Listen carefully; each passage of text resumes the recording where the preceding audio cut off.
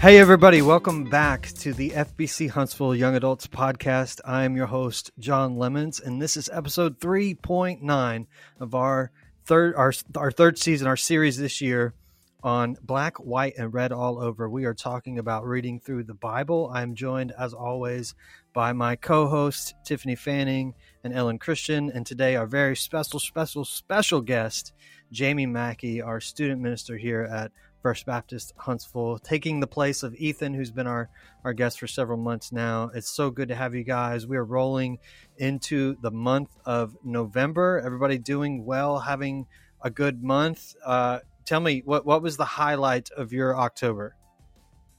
My highlight of October was evidently not dying after the Alabama-Tennessee loss. Yes, I saw that. That was put on our show notes by Tiffany, but probably true of Ellen. Oh, gosh, yeah. It always hurts to lose, but hey, I mean, that makes SEC football just premium football. I mean, you don't have games like that in the Big Ten. Nice. Insulting possibly some of our audience. I don't know how many listeners we have in Big Ten country, but we've just lost them. Thank you, Ellen. All right. What about Tiffany? What about you? How was your October? You know, a listener told me that they always look forward to me saying, well, you know, John, it went. And October did go. It went. It went by really fast, surprisingly. I thought I had more time to get kids costumes, but when you spend a week at Big Creek Missions in Bear Branch, Kentucky, you lose some time that you thought you had. So we went on a family mission trip in October, and it was fabulous, except Vera Lynn said, and I quote, "This is the worst mission trip ever," which she said it after she had gotten in trouble because she wasn't using good listening ears. And I was like, well, it's the first one you've ever gone on, so they can only go up from here. But it was great. We had really good weather. We had really great teams.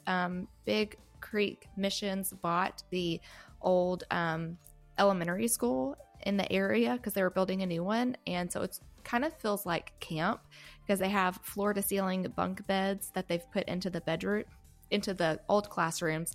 Their bathrooms are really nice, which is really important for us ladies. And they just have a really good system down. I already asked Kristen and Shelly Joe about going back next year. It was great. We had a really good time. I also had my 7th wedding anniversary this month with Jacob. So 7 years, woot woot. And I added on to my tattoo, which I'm going to talk about more later in the show. Nice. Excellent. So that was your second mission trip this year. Were just hopping at it.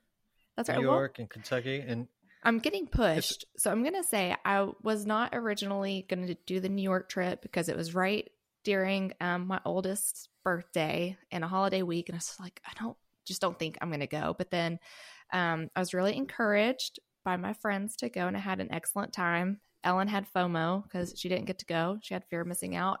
And then I was not really considering the family mission trip either because it's like, oh, do I want to take the kids 6 hours by myself? Because I just assumed Jacob wouldn't want to go.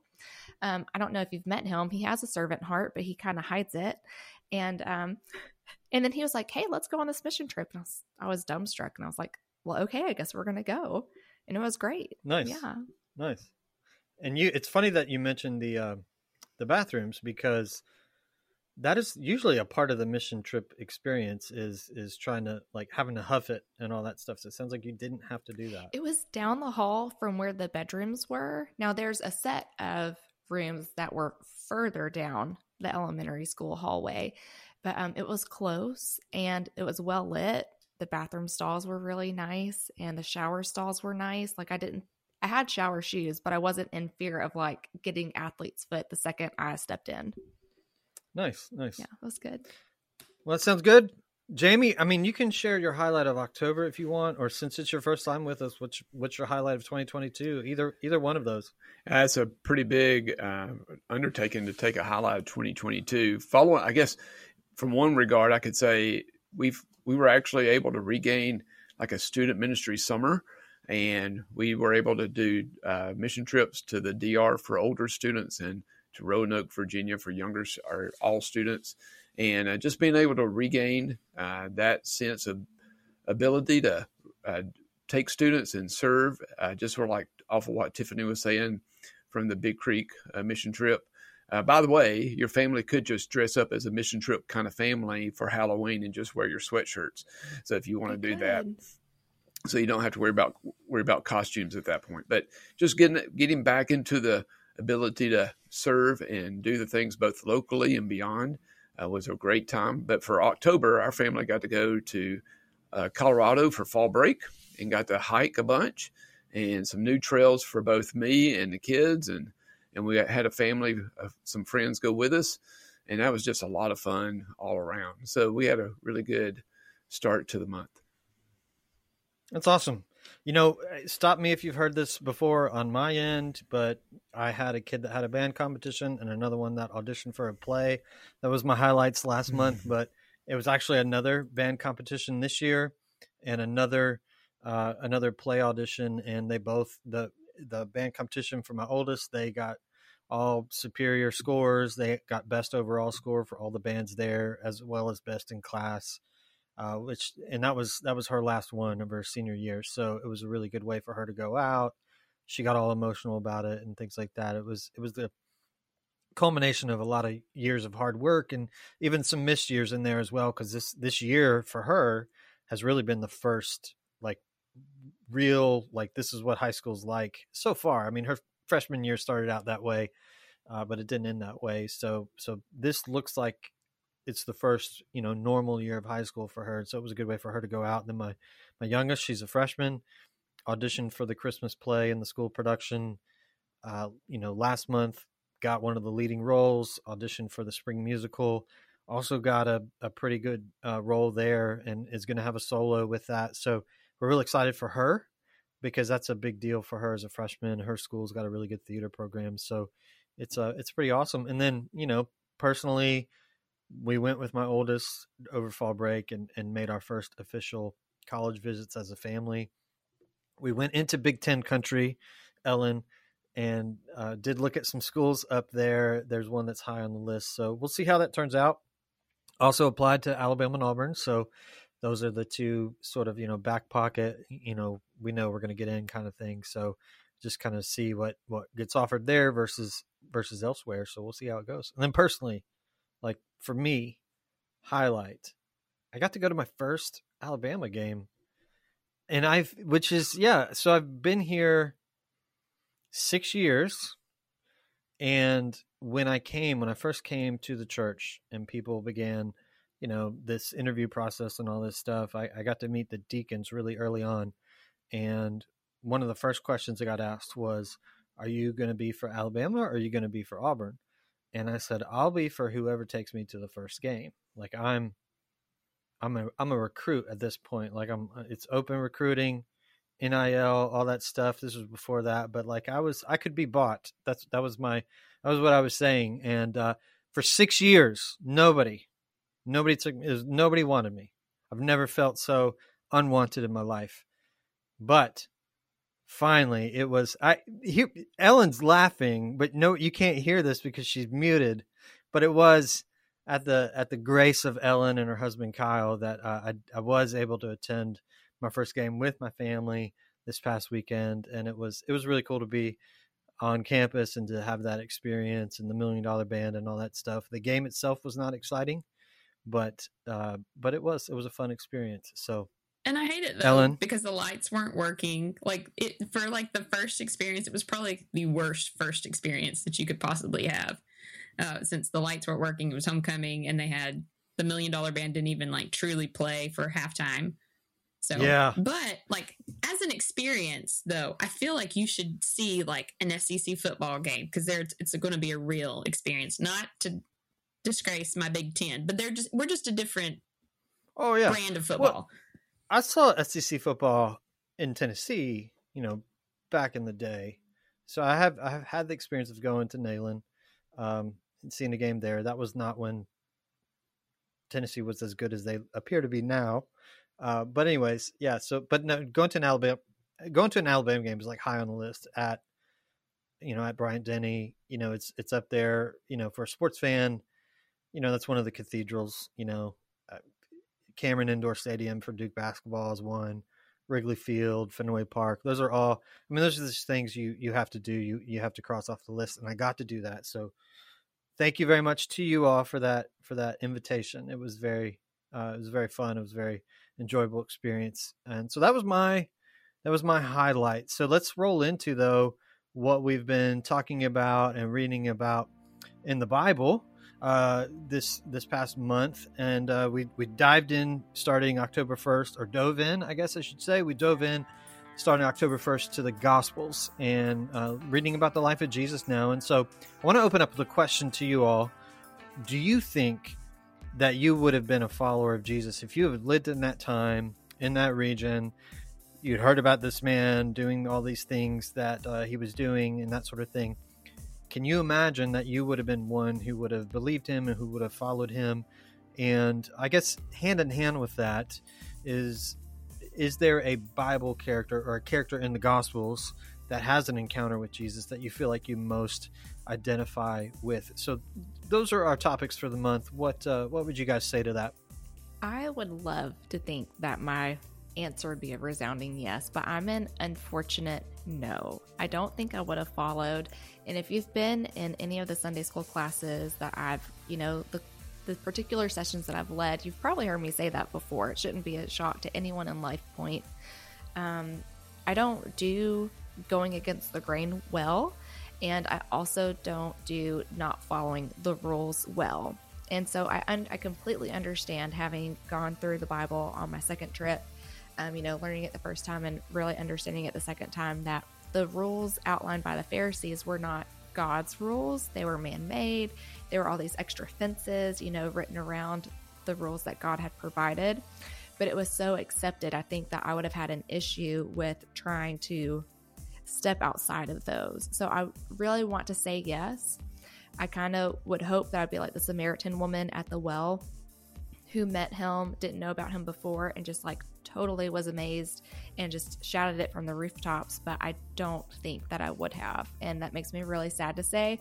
I've also said in classes before that if Jesus came back today and it wasn't like the rapture, I'm not sure that I would follow either. We've had people in the past that were crazy and they're like, oh yeah, I'm the Messiah. And we're like, yeah, no, dude, you're some little guy in Texas and you just got everybody murdered. Thanks. I think I'm not going to follow you.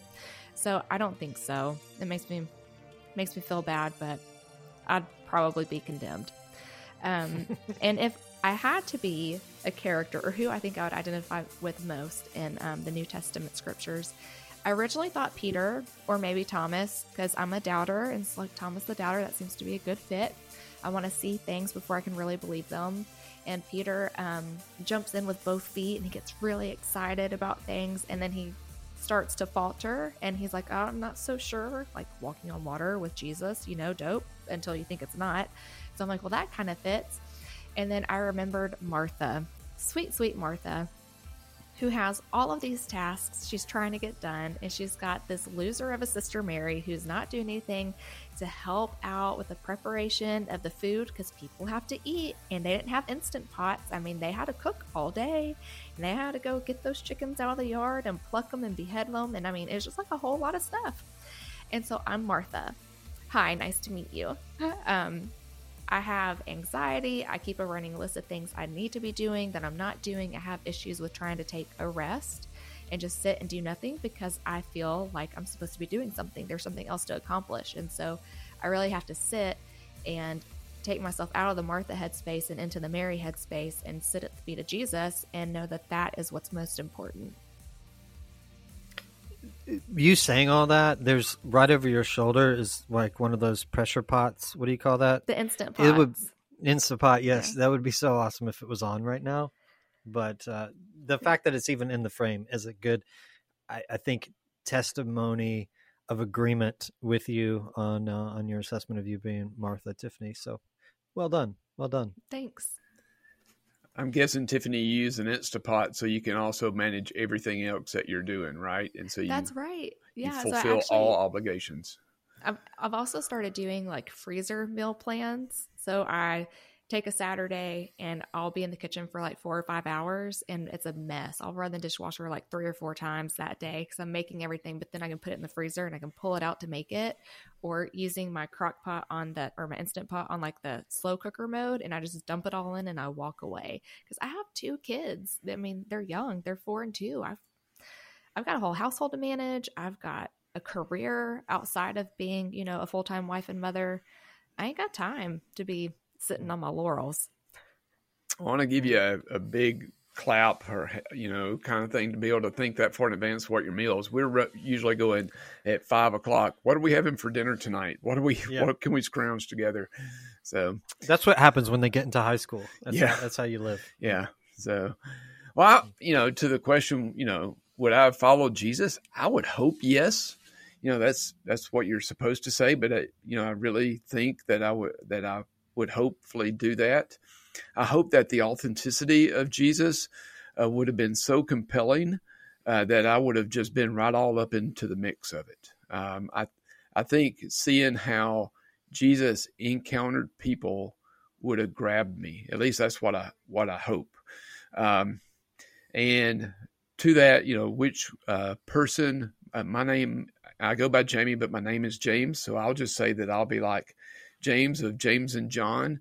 And I'd probably fall right in line with him. My college roommate was Jonathan. And so we were, I guess, geeky Bible nerds going through Jack State and saying we're James and John, sons of thunder, and the sons of thunder. Sons of thunder. That's what we'd say. And so, I just sort of hung on to that. And so I'd probably be James. He was right all up in the mix, but he also was never the one who just stood all the way out front like Peter often did. But he seemed to be a leader and one of the early followers of Jesus. Yeah. And my brother's named James and my dad is very temperamental. So I have used that Sons of Thunder nickname very often. And I love that nickname. It's my favorite nickname. Yeah. And it's not just because it involves John, but of all the nicknames what's up, train? I don't know if y'all can hear that. That's really loud. But of all the nicknames Jesus gives, I think that's the best one. Peter gets all the attention, but Sons of Thunder is such a good nickname. And I've even used that. Nerd alert, when I was in college, I've disclosed on the show before that I play fantasy football. In college, I played fantasy professional wrestling. We had a professional wrestling fantasy league, and we would watch Monday Night Nitro and Monday Night Raw, and whatever happened, we would get points or whatever. But my team's name was the Sons of Thunder. So excellent. It's really... it's a great nickname. Yeah, almost same for me. I've always sort of pictured as like 2 guys doing a Saturday night spoof kind of thing. James and John, Sons of Thunder, and so just like body movements and all that kind of stuff, boom or something. Yeah. It is fun. It's awesome. I think I'm going to feel the same way. I don't know that I would hope that I would, but I'm just a little skeptical of myself now, only because it seemed Jesus's ministry seems so odd in relation to everything going on that I'm afraid that the oddity, is that a real word? I'm afraid the oddity of it would spook me away almost, or, and even then when we were going through the Old Testament, I got so frustrated with the Israelites being right there with God and still not getting it that I feel I would be too. I would not get it. So I'm afraid that I would have not followed or have stood from afar just to kind of keep in. But I'm going to piggyback off of what Tiffany said on Martha. I'm a capital M Martha, if you've ever met me. So Tiffany and I get along because we both have lists. We were both trying to be on top of things. And so, yeah. That's where I am. And maybe that's probably the 2 biggest aspects for women. Are you like a list maker doing all the things, or are you Mary where you're sitting down and you're chill and you're very zen? Like, sometimes I feel like there's no in between for a woman in her 30s, maybe, I don't know, with 3 kids.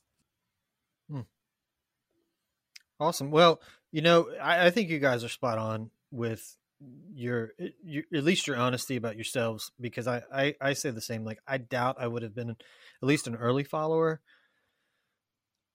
And I think we have, as just humans in general, by our nature, we tend to overestimate how we would have reacted to things that are part of, world history or whatever. We tend to give ourselves the benefit of the doubt, like, oh, well, I wouldn't have been a racist, or I wouldn't have had slaves or whatever, when, like, historically that's probably not true. You go back even to revolutionary times, like 40% of the country, even during the Revolutionary War, still supported England. And I mean, they were Tories, and they still wanted to maintain that relationship. So, we tend to think like, oh, like, well, I would have been one of the patriots, one of the revolutionaries. Probably not. And in the case of the New Testament, I think I probably would have been skeptical, because it would have been the very nature of Jesus coming is earth shattering and is paradigm shattering. So if you're trying to be a good, faithful Jew, you believe, there's only one God, and that God is the only God, he's the one true God. And then this guy shows up on the scene saying that he's God. It would have been hard to take if you were a good Jew, which is why I commend the ones who did do it. Now, I do think I would have been, just by my nature, I would have been probably a lot like Nicodemus. And so that's the character I would say that I most identify with. I would have had questions. You're talking about too, with Jesus, his own brothers and sisters, like in his household, had a hard time believing he was God, just as you would be. Like, if your brother was like, "Hey, I'm God," like, you'd be like, "You're crazy." So I think I would have taken those things along with some of the things that Jesus was doing and some of the things that Jesus was teaching. And I think I would have just had a lot of questions. And I think I would have been a little bit like Nicodemus, and just, if I had an audience with Jesus, I would have just peppered him with questions and been really confused, as Nicodemus is in John chapter 3. But I'd like to hope that I'd also take the track that Nicodemus ends up taking. You find him at the end of the Gospels, where he's advocating for Jesus before the Sanhedrin as Jesus is being accused and being, on trial. And we see him at the cross and at the burial of Jesus being very involved. So I'd like to think that I would have been like Nicodemus and would have had a lot of questions, and hopefully found the answers to my questions, and found myself in a place where Nicodemus does by the time, Jesus is crucified and resurrected. But as far as one of the earliest followers, I very highly doubt I would have been one of those. I would have been a lot more skeptical, I believe. So, but yeah, no, that's a really good take by all of you. I think, like I said, I think y'all probably really being honest with how you view that. So let's turn our attention now to just insights from the Gospels that you've noticed or that you would like to share. We started October 1st, like I said, we're about halfway through at this point. So what are things you've seen along the way? Or Jamie, since you're joining us, I know you were really intrigued by the topic, or by the book of Luke, and sharing and talking about that topic with us. So just kind of share some insights that you guys took away this month that our listeners or viewers at home can incorporate into their reading or into their takeaways from this gospel reading as well. Probably, growing up, I loved the Gospel of John probably most, but because of how it was written is different.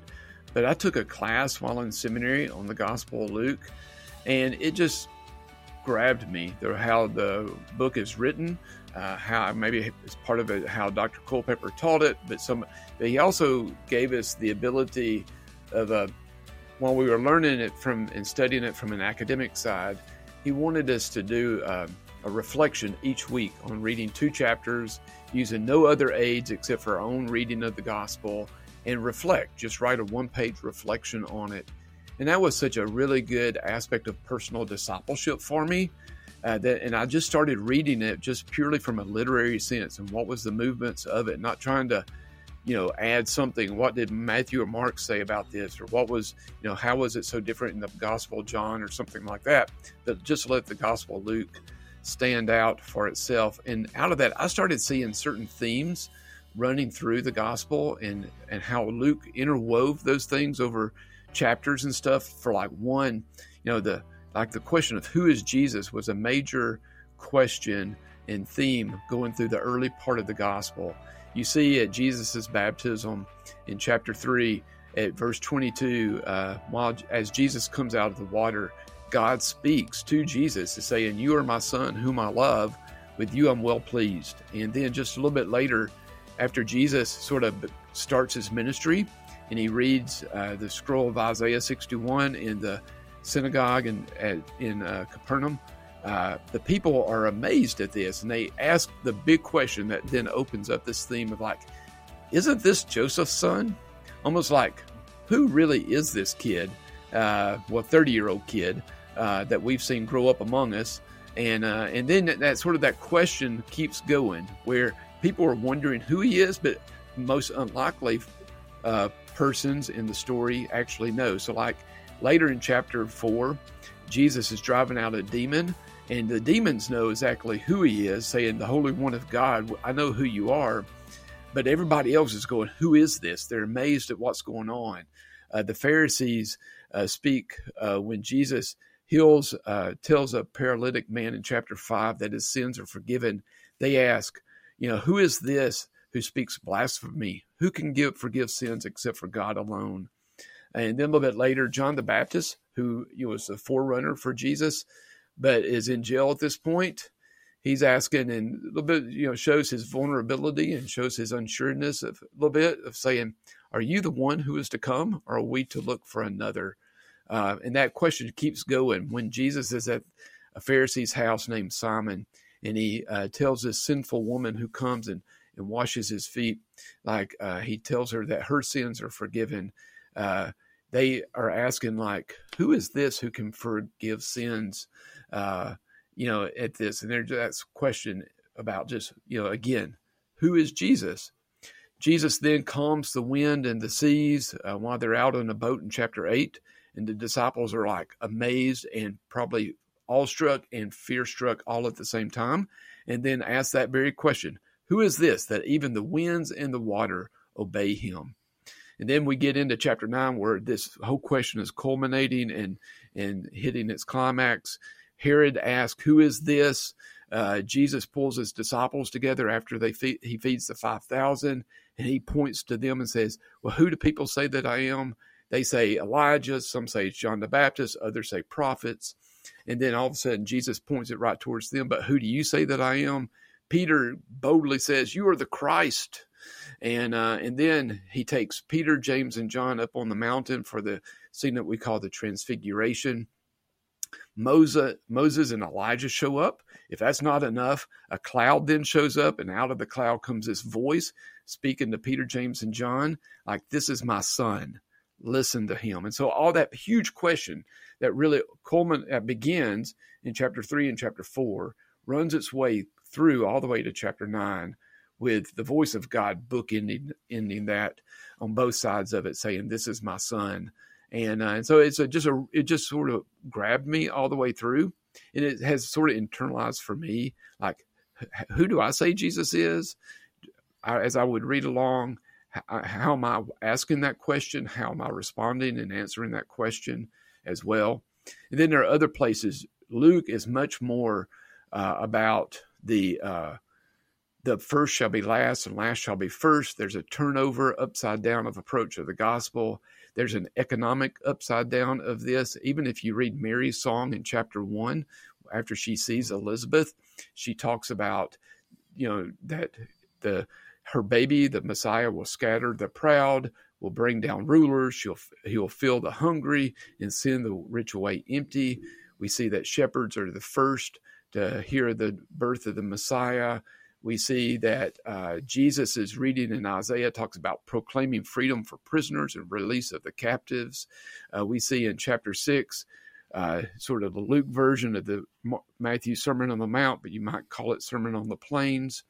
It says, "Blessed are you who are poor," and doesn't add the poor in spirit like it does in Matthew. It's just talking about if you read it straight for what it is, it's an economic release of freedom for those who are poor. And then he keeps on speaking of this through the rest of the gospel, this economic upside down approach and a lot of justice language in there. And the last thing I'd probably say is, like, after God answers who Jesus is to that question of who is Jesus, a new theme comes out in the last part of chapter 9. In verse 51, it says, Jesus resolutely sets his face towards Jerusalem. And from there to chapter 19, so another 10 chapters, we have another journey that Jesus is on, getting to Jerusalem. And several places along the way, it says that, a little bit later in chapter 9, it says he sends his messengers ahead, or while they were walking along. In chapter 10, he and his disciples were on their way, meaning where were they going while on the way? They were on their way to Jerusalem. And then chapter 13, it says they went through towns and villages teaching as he made his way to Jerusalem, it says. Chapter 14, it says large crowds were traveling with Jesus. Why? They were traveling because they were on that way to Jerusalem. And then chapter 18, Jesus to his disciples, we are going to Jerusalem. And as they, like at the end of chapter 18 and beginning of chapter 19, they were approaching Jericho. They were passing through Jericho. Jesus sort of set his face towards Jerusalem with an absolute sense that that's where he was going. And what awaited him in Jerusalem, I mean, it was his personal sacrifice. It was the cross and ultimately life through the resurrection. And so through that one, I find myself like, am I on this journey with Jesus? Am I living life with a purpose for Jesus? Because he was on purpose, on target through that approach. And I just love the Gospel of Luke for how it does that. Yeah, we've talked about this before where, we're reading chronological now. So if you're reading along with us, that's what you're doing. And it's a great way to read it if you've never read it before and you just need to get a picture of like what's going on, what's the story of the Bible. But once you do that, I'm a strong advocate for going back and reading individual books and really as much as you can at one time. The Gospels are not hard to sit down. I mean, to carve out, a half hour to an hour and just read it through and pick up on some of the themes that you're talking about, Jamie, because they're writers. They have things that they want you to see and they want you to pick up on, and they do have themes that develop and they do have motifs that develop, just as Scripture itself does. And I'll talk more about some of the motifs that I see a little bit later on, but I love that you highlight that, because that's one of the things I've just kind of been trying to drive home this whole year is, yes, get this full picture for what's going on, but then once you have that full picture, go back and pick a few books here and there that you can sit down and read through now that you know the story, and then kind of pick up on some of these themes like you said. So man, that's awesome. Thanks for sharing.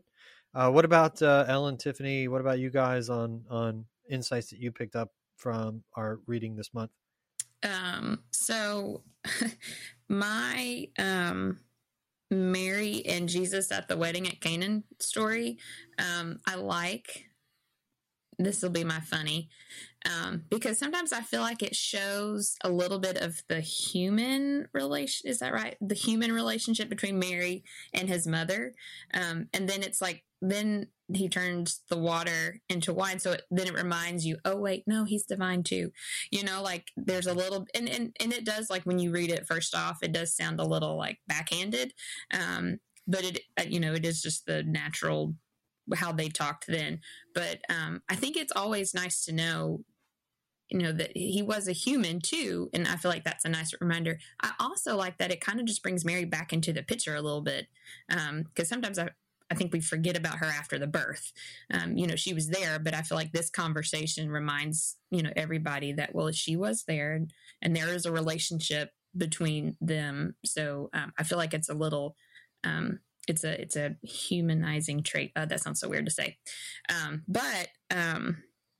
So my next thing is, in the Gospels, I feel like there's a lot of healing going on, which is great.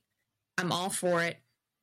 But sometimes, like, I get nervous a little bit when there's a lot of healing, and people read that, and maybe that's all they focus on is the healing, how much healing Jesus did, because I'm afraid that we're going to take that into present day. Oh, Jesus can heal. Jesus can heal. Well, that's true. But now we have like social media and Instagram. And so I'm afraid that sometimes when Jesus doesn't heal on earth, it makes Jesus look bad. And so every time we're reminded, every time I read that, I'm just, because I have followed which I don't want to name them by any means, but I followed a blogger. She was an artist, and her daughter was in a terrible golf cart accident, and they've been like, Jesus is going to heal. Jesus is going to heal. And I'm afraid, like, sometimes with that platform, like, what if she isn't miraculously healed on earth? And what does that look like to people looking in? Also, the story of Rory and what was the husband's name that they got a lot of traction in, like, 2012? The singer, she was a singer out of Nashville. Tiffany, who I'm talking about. They had a big public platform. I'll think of her name in a minute. Her name is Rory. No. Yes. Yeah. But she was dying of cancer, I think. And they had a daughter named Arizona, maybe, who was, she had Down syndrome. And it got a ton of and they were doing the big prayer vigils for her. And I just thought, oh man, I don't want to say that my faith knew that she wasn't going to be healed, but it was just such a public platform. And, you had all these people commenting, and I was just like, this is not the purpose of healing. And so then as we were going through it this time, there's a place in there where Jesus says, like, only God can change hearts. Like, miraculous things are not what bring people to God. It's the God, the Holy Spirit changing your heart. And so I was reminded that a little bit, for myself. Like, I think I needed that reminder, that just because people see these miraculous things, or if they don't see these miraculous things, it's not going to change their view on, or it may not change their view on God, I guess. But that piece always kind of made me nervous. Go ahead, Tiffany. It's Joey was the wife and Rory was the husband, and their daughter's name is Indiana. So you're very close on all points. And she died in 2016 of cervical cancer. Yeah. Mm-hmm. So, and everybody was doing prayer vigils, and I just kept saying, I was like, oh man, I feel like when you start doing that and it's like you're almost challenging God to heal them. And I don't know. And I get nervous. I get nervous about that. But then my third thing was, I love the story of Jesus feeding the 5,000. Not only does it involve bread, my favorite food group, but, so this time I tried to just like listen to it. So Jamie, what you were saying about, like doing the writing after, Luke. So we were I just finished teaching on Hebrews. And so, in it, Jen Wilkin asked in the study for you to like, just read it and listen to it, but not, analyze it to death, and let some things like go unanswered. She'll like ask you questions, and I don't know about y'all, but when we do a Lifeway study, they ask some really hard questions, and I never know those answers, or I never feel like I'm a good enough Bible person to know those answers. And so I felt almost like off the hook, like, thank you for telling me at the very beginning of the study that I don't have to know the answers to these questions. And, so when I read through the feeding of the 5,000, because it is one of my favorite stories, and I have taught on it before, I tried to like listen with fresh ears. And so the part that I picked up was, after Jesus feeds them, they were satisfied. So I thought that, like, we had just talked about in Hebrews about taking and eating of the body. And so of the bread, right? And so then it was like they heard Jesus on the outside, and then they took Jesus in through the bread on the inside, and like they were satisfied. So I was like, oh man, like that, they were satisfied part rang out to me, for the first time. And that, like I said, I've heard that story a lot in sermons because it's popular. But then I've also taught on it. So sometimes I feel like I glean over things if I've already taught on it. I don't know how y'all feel as seminary people, if y'all glean over lots of stuff, but I tend to glean. No, all the time. I mean, there are things that I don't know how many times I've read the Bible, but there's things I'm still picking up now. One of mine I'll share in a moment is something that like dawned on me this year.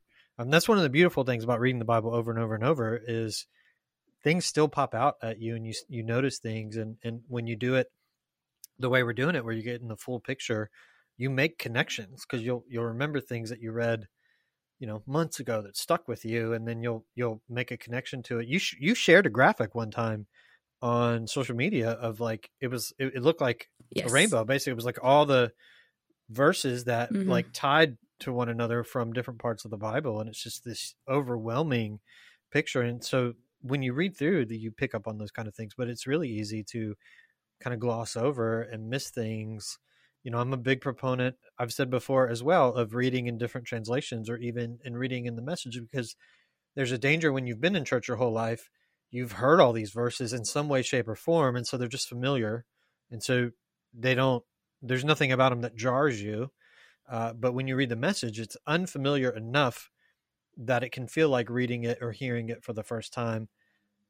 I've said before, the first time I ever read the book of Romans in the Message, I read the whole thing through, and like I cried at the end of it, because I mean, everybody does the Romans road, and there's all these memory verses you get from Romans and VBS or whatever when you're a kid, but like to read it through and to read it in a way that it sounded like it felt like I was reading it for the first time, it shook me. It really did. And so I think there's a beauty to doing that when you can do that, because yes, we do have a tendency to gloss over things from time to time. And I'm with you on the healing stuff too, because I think we can get the idea that like Jesus just walked around healing everybody. And there were times when he, people were brought to him and he just like spent the night like healing people. But I mean, there's a lot of times where like he walked by blind men and didn't heal them, and he walked by people who were disabled and he didn't heal them. And I think we're told the stories we are because those are the stories where he did do it, Or it's like a positive of Jesus, like a positive, not that everything's negative, but there's like a positive light on him. Right. It's easy to relate to. Right.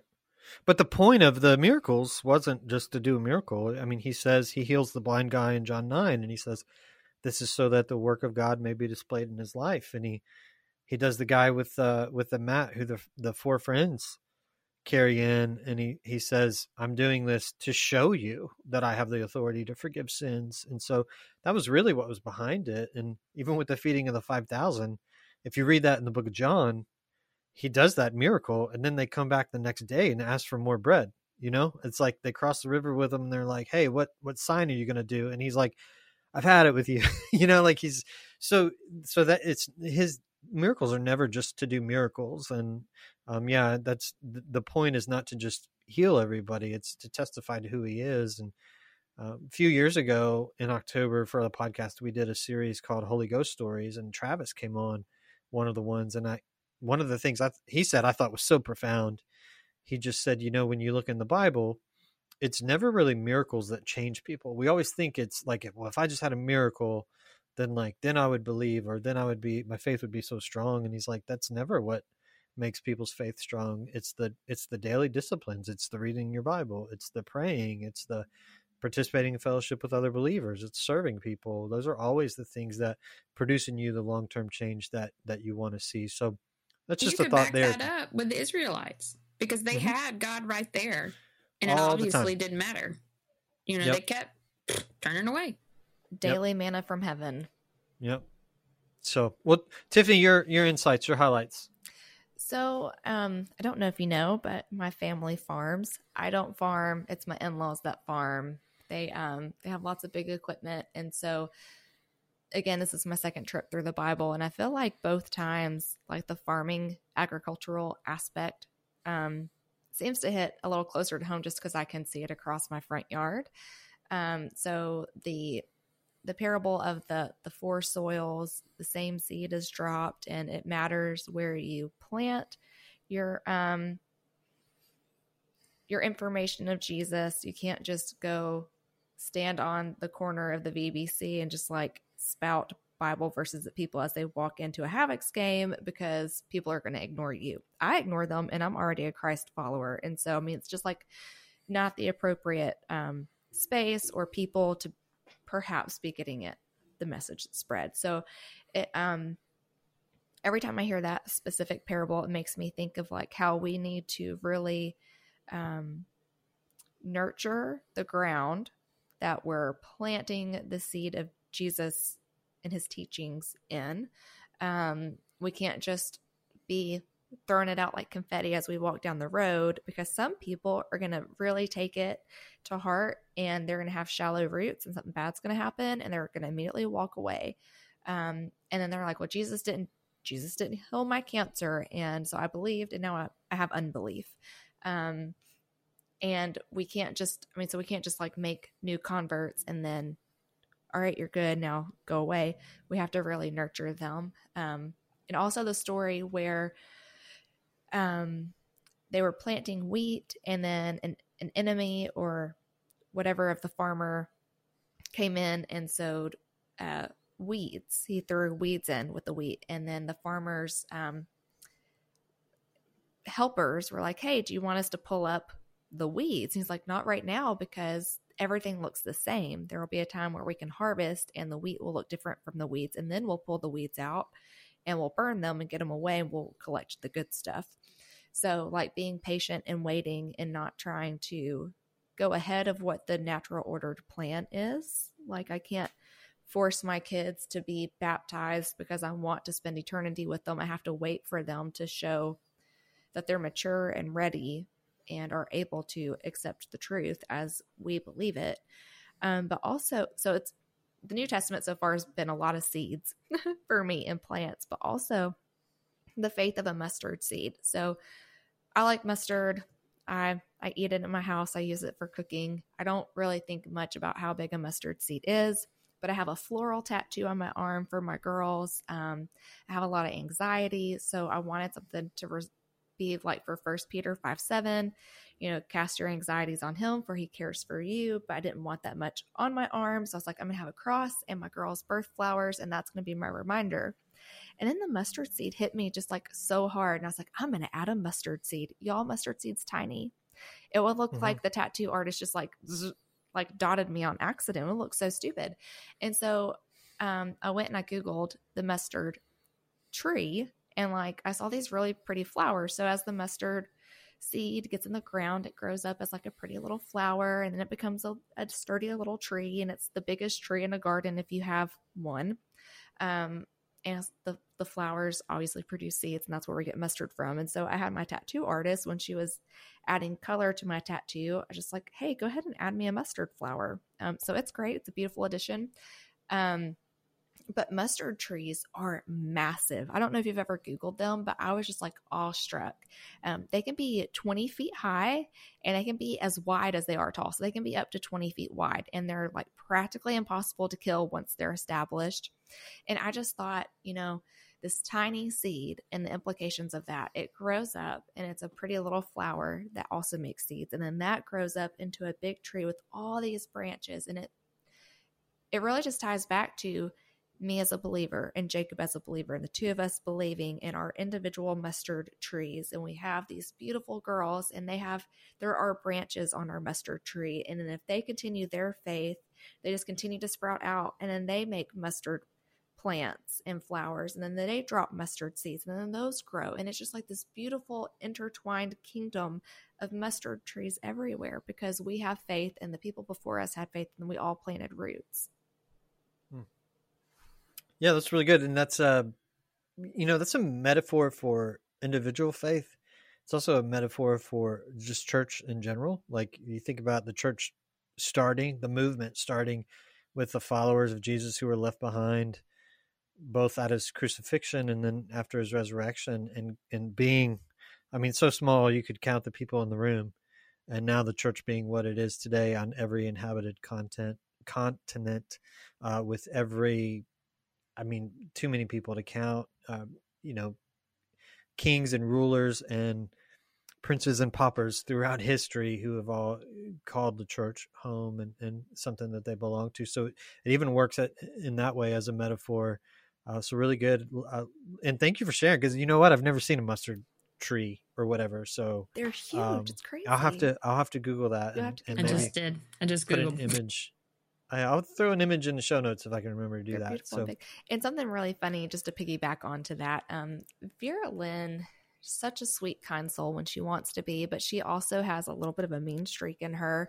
I'm sure that's really hard to imagine. But she comes up to me and says, Mommy, I love Jesus better than you. I love God better than you. And I'm like, okay, like that's great. Guess what? God and Jesus love you more than I love you. So nice. I'm like, whatever. I'm like, it doesn't hurt my feelings, but if you're trying to hurt my feelings, that's not nice. And that hurts God and Jesus to say it that way. But they would love for you to love them more than you love me. I mean, like, it'd be fine. That's awesome. I do think you should challenge her on that though a little bit more, because you can tell her like you're reading through the Bible. So I mean, I think that's more proof of your love for Jesus. So on my highlights, I'll try to be really fast, but this is one of the things that jumped out at me this year, because you talked about the wedding in Cana, Ellen. I've always just looked at that and been like, I mean, it's just kind of a random story. It's a random first miracle. A lot of people will say like that's a testimony to the richness of the kingdom that Jesus is initiating. But I started thinking about it more this time, and I just thought, this is where it helps to know the story of the Bible and kind of where the Bible has been taking us in this journey. And I think there's more to that story. I think that story almost has a like a parable type of, I mean, it's a miracle that Jesus does, but I think it has a lesson behind it in the way a miracle does, or the way a parable does as well. Because you look at, the metaphors that are used for God's relationship with his people. A lot of times it's children, but a lot of times also there's talk of a covenant, which is a marital thing as well. You have a marital covenant, or marital contract.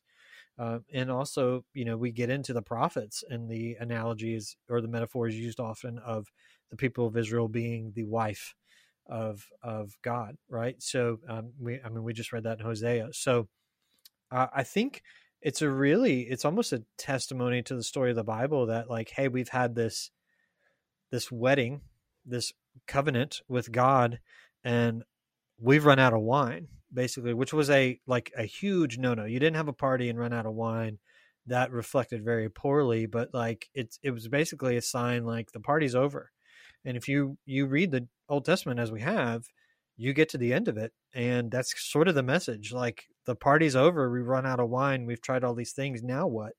And then that's when Jesus shows up on the scene, and that's when the wine's the best, right? So he produces the good wine. And really, I think that's kind of the message of the Bible in the same way is we have this covenant with God that we've messed up. We've run out of wine. The party's over. Here comes Jesus. Oh, the party's really just now getting started. So I think that story itself is a really good encapsulation of just the Bible story in general. I think also, I started thinking about it. I think it kind of blends really well as well with the Passover, because there would have traditionally been 4 cups of wine at that meal. And it's the last cup of wine that Jesus says, I will not drink this cup with you until I drink it again in my Father's kingdom. So the good wine's still available. And this invitation to come to that table and drink that wine is still on the table as well. So just a neat thing I saw looking at the Bible as a story and seeing that sort of as an encapsulation of it. I think too, touching on what you talked about, Ellen, with miracles and things like that, and the hope we kind of place in things. I see the same thing a lot on social media. I think it's important to keep in mind that Jesus didn't always do that, even for his most faithful followers. So I preached on this before, but John the Baptist, Jamie talked about Luke chapter 4 and Jesus, his first sermon. And one of the things he says is the prisoners will be freed. And then he starts doing all these miracles, and John the Baptist is in prison, and he sends messengers to Jesus, and the messengers say, hey, like, basically what they say is, don't you remember that sermon where you said you were going to free the prisoners? Like, so are you who you say you are, or do I need to look for someone else? Basically, like, is somebody else going to free me, or are you going to do it like you said, or whatever? And Jesus sends the messengers back and says, tell them what you have seen.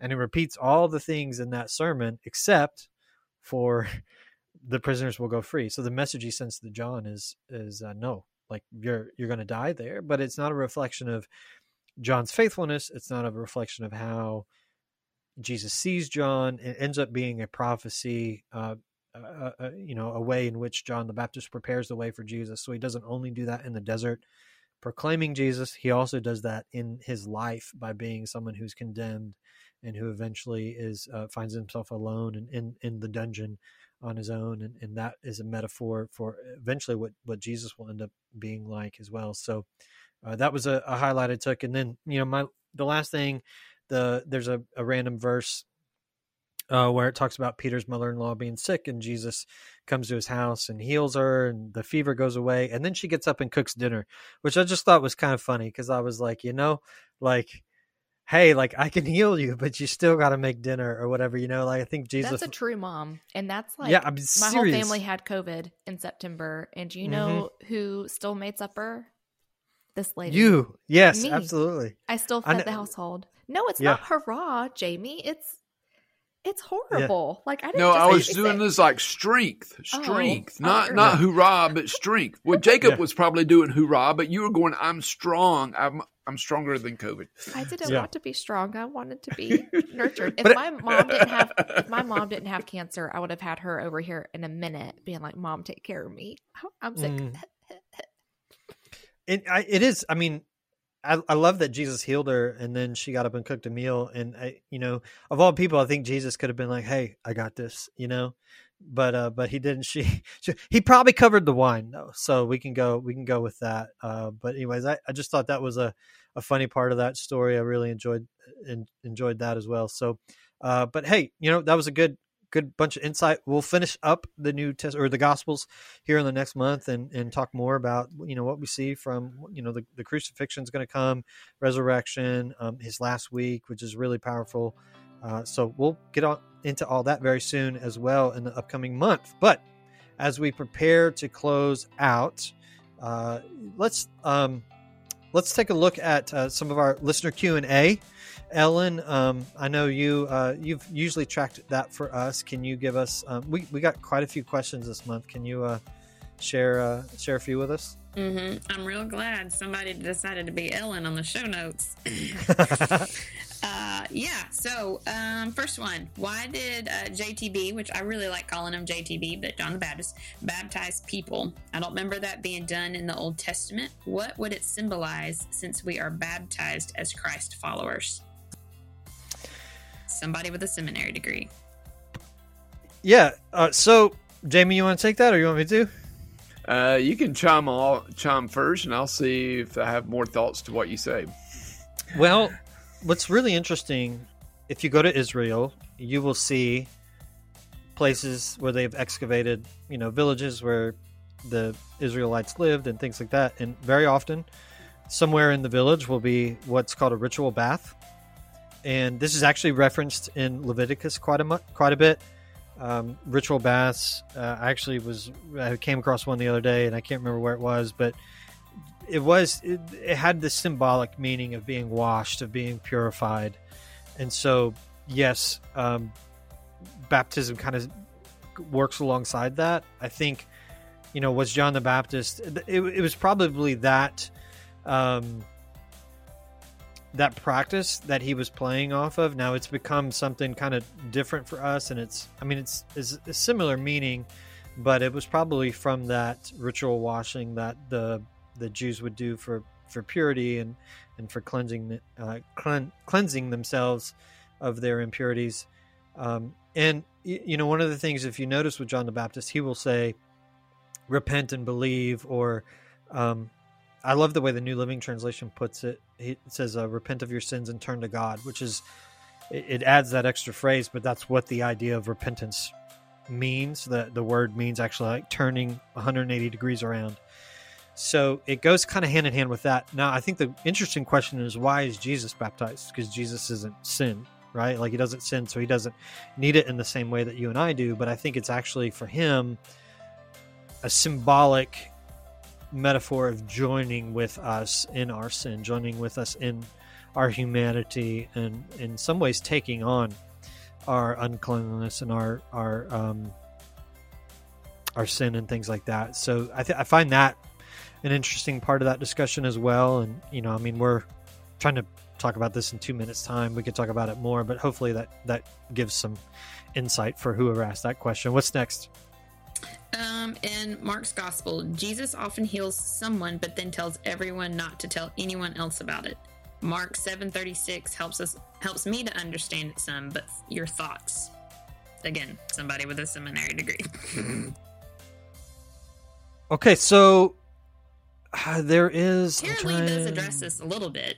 Like she just says, because it's not, isn't it? It's because it's not my time. Like because it was like where he was at certain spots when he healed people, because they would like kill him, or it was like a timing thing. But is that all the answer to the question? Is that ever really? Is it just one word with Jesus? No, but I mean, like, is that what it truly boils down to? Yeah, I think in John, the Gospel of John, Jesus says people are always looking for signs and wonders. But I think Jesus was wanting people to follow him for who he truly was, not just this Houdini who could heal somebody, but who could actually bring the substance to life, and healing was a sign that pointed to that. And so he often was telling like people not to do this, or don't tell anybody about this, but let them hear what is being taught. Let them see the transformation of life that maybe comes out of the healing. That's another story like the one in John 9 that you referenced earlier, I think, John Lemons, and that sense of what does a transformed life look like as that person comes out of a healing experience. And I think Jesus didn't want people to follow for fluff, but follow it for substance. Yeah, I would agree with that. And I would say there's probably some extent to where they didn't understand who he was. I mean, as we've said over and over, and Jamie, you said it, Ellen, you said it, they're expecting less than what he really is. And they're expecting less from him than what he really offers. And so I think there's some extent of that. I think also it's sort of hinted at in Mark chapter 1 verses, I have 45 pulled up, but he heals a man. I can't remember what he healed him of, but he heals him, and he tells the guy, hey, don't tell anybody. And then the next verse says, but the man went and he did spread the word, proclaiming to everyone what had happened. And I think the next sentence tells us why Jesus didn't want him to say, because it says, as a result, large crowds soon surrounded Jesus, and he couldn't publicly enter a town anywhere. He had to stay out in these secluded places, but people from everywhere kept coming to him. So I think it disrupted his ministry to some extent as well. Again, partially probably because people now were just kind of trying to use Jesus for his power. But I also I think it may have prevented him from even doing more ministry that he would have wanted to do. So it's my best attempt at answering that. Was there ever a time where somebody did it but didn't tell? Like, did they ever get healed and he tells them not to tell and they not tell? Because I felt like it was always he told them not to tell, and then they would go and tell. Yeah, I don't know. That's a good question. I don't know. That is a good question. I'm not for sure. I don't know of an experience or a story where they actually follow what they're told to do. Boy, if that's not a sign of humanity, right? Like, yeah. Right. But it does show that they are overjoyed, and they can't keep the news quiet. They can't stop it. They cannot contain it. They're so excited. Or, hey, I thought you had a limp. Why are you not walking with a limp? I thought you were bedridden. Why are you not bedridden? You're up and walking. You're cooking dinner, as Peter's mother-in-law did. How's that happening? True. A lot of the things that he heals is big thing, like bleeding or leprosy or blindness or lame. So yeah, you're right. It is a big. They have to tell. And all of a sudden, if they lie about it, they're breaking a commandment. So it's like they're stuck, right? Yeah, that's a good point. So all right, third question. That's our best attempt. Yeah, next question. If Jesus is the savior of mankind, what do you think happened to Israelites who died before he came? Oh, ones who obeyed the Torah the Torah went to heaven. But this I'm going to save that for next time. I'm going to save that for next time, because we'll get into that when Jesus dies on the cross and is resurrected and all that, and we'll answer that question at that point. There were two more. I think that you missed because you printed it out instead of looking at Google Docs. True. Like, I mean, come on, this is 2022. Google Docs. All right, so there's two more here. One, it says disciples' ages. Were they teens or adults? Were they mixtures? Terry Lee Cobble thinks teens, and I grew up thinking grown adults. So that's a good question too. Really, we don't know. I think, we were talking about this before the show. Jamie mentioned the fact that since Matthew's a tax collector, he's got a thriving business in that to that degree. So he's probably an adult. The fact that Peter and Andrew and James and John are seen working with their fathers when Jesus calls them, it tells us that at least their dads are still alive and their dads are running the business. So they're probably young. Now, are they teenagers? We don't know, but their dad's still around at a time when, dads didn't really live to be 50 years old or whatever. Even Jesus, I think it's Luke that says Jesus was about 30, and there's no clue from then on that Joseph's alive anymore. So we know Jesus was older. There was a tendency, and I think Terry Lee Cobble says this, of rabbis about Jesus's age having sort of teenage followers or whatever. That's our best guess, just based on cultural customs and then based on some loose references like that. I do like to think, that brings out some of Jesus's humanity as well. I mean, Jamie, from being a youth minister, you spend all your time around teenage boys, like you're going to be a human, somebody's going to fart or something. And, Jesus is going everywhere with 12 other guys. Like they're going to do, somebody is going to have bad fish one day and they're going to be like, hey guys, so, I mean, there's that human side of Jesus too. That's a part of that as well. So it's like, Bartholomew, will you please take a shower? Yeah. Come on, please. Seriously. So that's it's a good guess. It's our best guess, but we don't really know for sure. And then the last one we had was just talking about infant baptism versus credo baptism, which is believers baptism, which is what Baptists practice. Tara Lee gives additional resources in her podcast about it. And the person submitting questions said, I took a deep dive, but I'd like to hear your thoughts on that. And yeah, the word baptism, it was not a word in English. And it was a word when the translators were translating for King James, who was, King James had started the Anglican Church, which was just the English version of the Catholic Church. They were doing infant baptism, and they got to this word when they were translating into English for the very first time and realized that the word meant immersion. And they were like, we're going to get killed by the king if we tell him that baptism is by immersion. And so they made up the word baptism. It's just a transliterated word from the Greek. This is the Greek word baptismo. So they just made it into an English word, Anglicanized it, and then just kind of let it be. At least that's the story that we heard in Baptist school growing up. But there are a lot of churches and denominations that do infant baptism, and they see it as a sort of an extension of the practice of circumcision. And it's more seen not as a believer's affirmation of their faith, but more as a family's commitment to raise the child. It's the same way that kind of Baptists, we do child dedication. So it's kind of carries that same sort of thing. I'm Baptist because I believe in, that public profession. I think other denominations do that just in other forms. And I think it's fair to say, both are valid. I know churches that will do either, depending on what you request. So they will baptize babies, they will baptize adult believers, and just kind of recognize that it's been a practice that Christians have done either way historically. And I think as long as we don't say like there's one way to do it and it's essential for salvation, then I think we're open to interpretation there. That's my view on it. So Jamie, anything to add?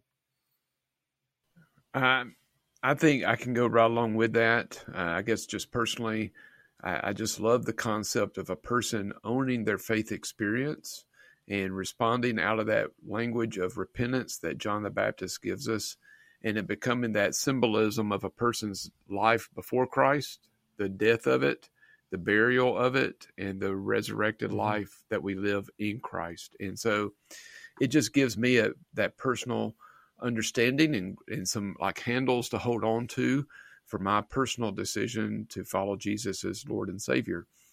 And what that means for me, that I'm dying to my old self, the ways that are not of God, and trying to live into the new way of self that is in the resurrection of Christ. Yeah. And that's a good way to put it too. So that's, we mimic what Jesus has done. That was the way that Jesus did it. And so, yeah, we absolutely mimic that as Baptists in the way that we practice it. So good questions. Thanks everybody for asking. Those are the first time we've had that many questions on the show. So that was really awesome. Anybody have any closing thoughts they'd like to share before we go? Thanks for having me a part of the conversation. Yeah, Tiffany, you had something you wanted to say. Jamie, thank you for joining us. I did. Yeah. So I'm already planning out to listen to the Bible full audio next year. I know it seems overwhelming to read the Bible. Try it one day at a time, 1 year at a time. It's all you can do.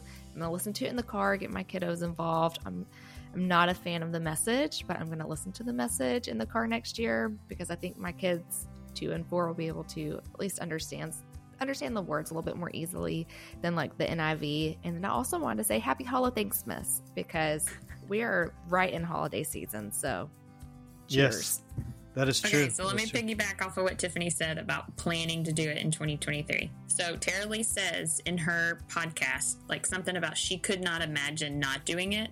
Like she couldn't imagine not reading through the Bible again. And this is my 3rd year. I can safely say I can't imagine now not doing it. Like there are times I get behind. Please don't hear that I'm on spot. I'm 7 days behind right now.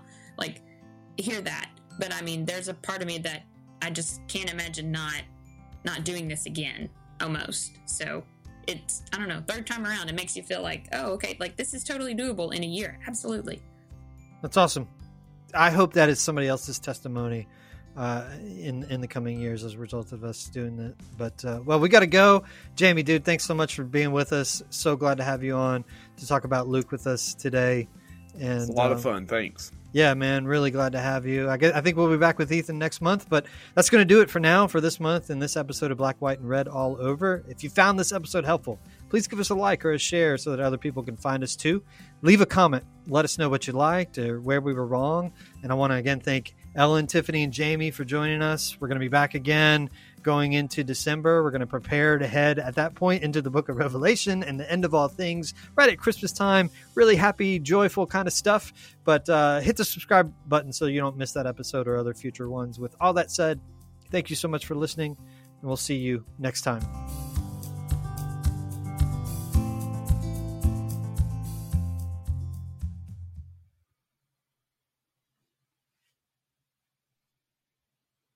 We're out. All right.